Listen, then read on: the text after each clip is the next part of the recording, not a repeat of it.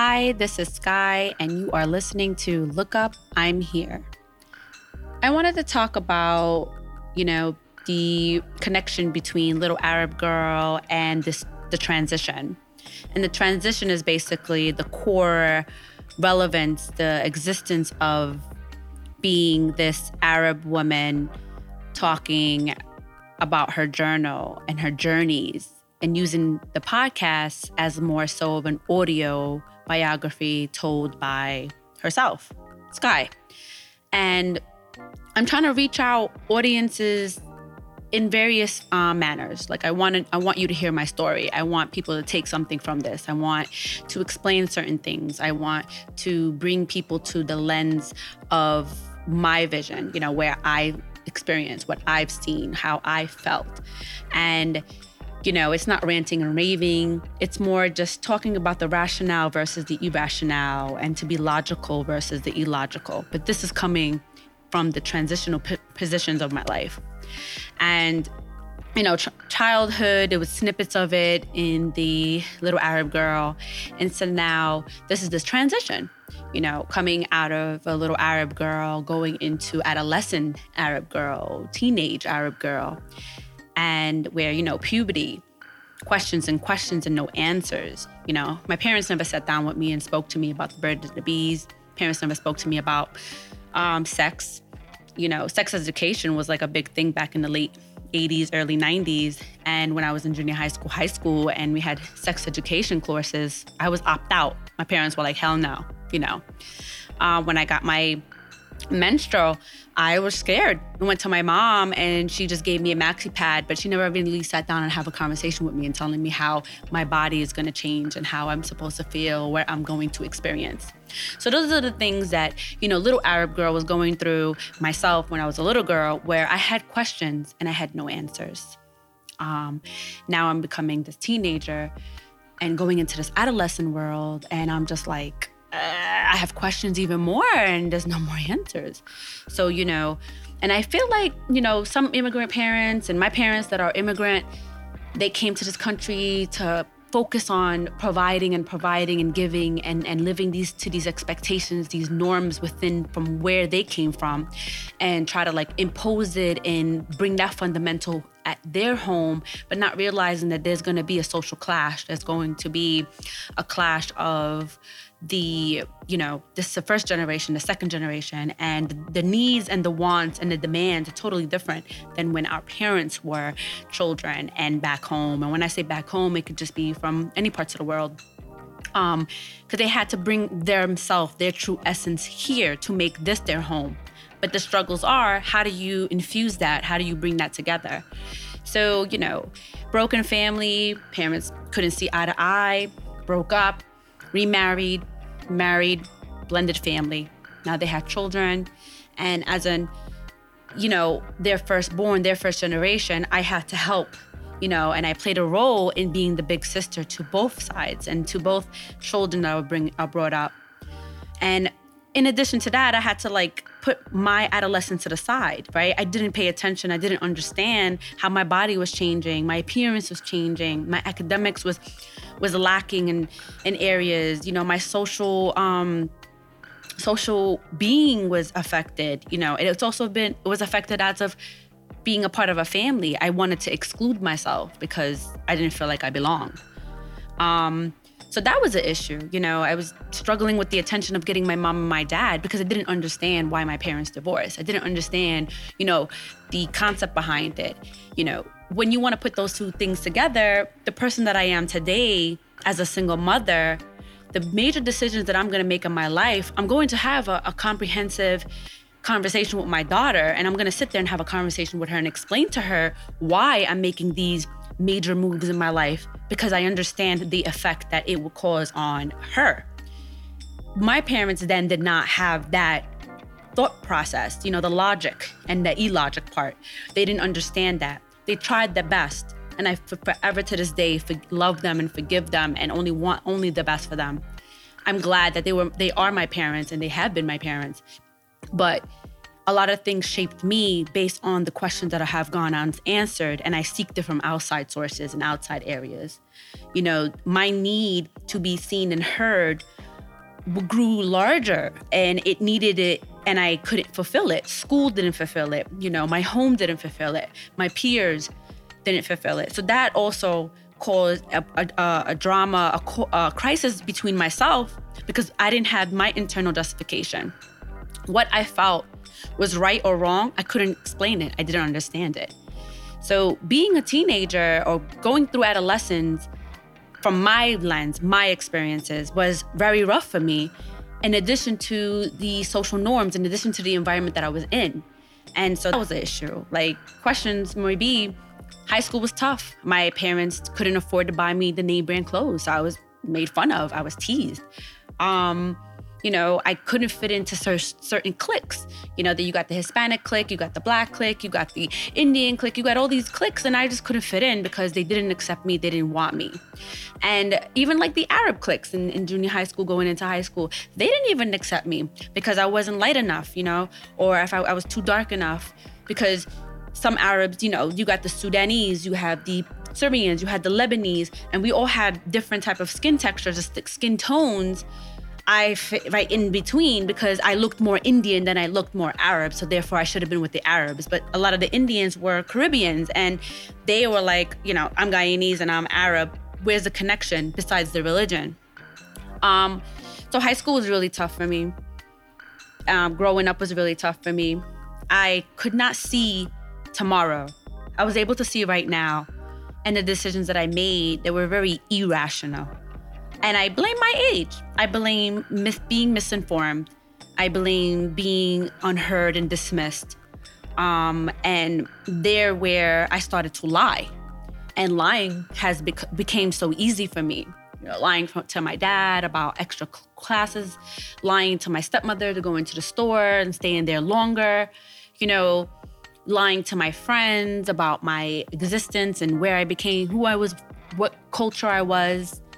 It was a problem because I was seeking a need and I did not know how to fulfill that need. Was it right? No, but at that age, it was right. It was for that moment. It was for me to survive. It was for me to get through that day or that week. So the transitions from a young teenager, the challenges that I was going through, I had no outlet. I had no sounding board. I had no guidance. I just had the parents to tell me what to do, how to do it, when to do it. And the friends, some of them were able to understand, some of them tried to understand. And it was just like a stressful moment, the moment that my alarm went off for me to get ready for school to the moment I walk into the door and I put down my book bag. The attitude, the back talking, I just hated everyone. I was miserable within and I was fake when I was outside. So when I say the transition, I mean the transition, it was like I did and I had no support in how to be an adolescent. Everything was from watching 90210 or watching Full House and picking up little style areas, from Full House. And I wanted to look like DJ and my hair, and I wanted to wear shorts, but I wasn't allowed to. Talking on the phone, that was also an issue. Sometimes my friends will call me and they want to talk about things over the phone, and I wasn't allowed to talk on the phone longer than 15, 20 minutes, getting yelled at in the background because my dad was telling me that it was eb for a girl to be on the phone. And, that word eb and haram, I think I probably mentioned it so many times in my last 2 episodes that word eb and haram, it just became the norm of what your parents are going to say and how they're going to say it and when they're going to say it. So it was just drama. And drama from a 15, 14, 13, 12-year-old, it was a big thing then. Today, I'm look back and I'm like, wow, I was never that parent. I allowed my daughter to express herself at age 12 and at age 13. And I was supportive in that area for her fashion sense, her friends, the choice of friends, the extra activities. I wished my parents allowed me to take dancing or singing or some type of artsiness. Because to this day, I don't know what my creative juices and my flows are, And so this point, when I say transition, it's just a transition from where I was, how I grew up, where my adolescent/teenage years took me and what I had to deal with and go through. And then I lost the essence of myself. But then one day at age 15, 16, I met a boy, and he basically changed my whole scope of things and how I saw things. Which is crazy because all you had to do is meet somebody on the D train, have a conversation with that person, and how your whole life changes, your thought process changes, your irrationale shifts to rationale, your illogic changes to logic. And so it tells you how 15, 16, and 17 years old, with all that baggage and that emotional trauma that, going through between puberty, broken family, blended family, adolescence, your body, your appearance, the attention, the need to be heard, the need to be seen, the internal justification where you're just trying to feel what's right and understand what's wrong.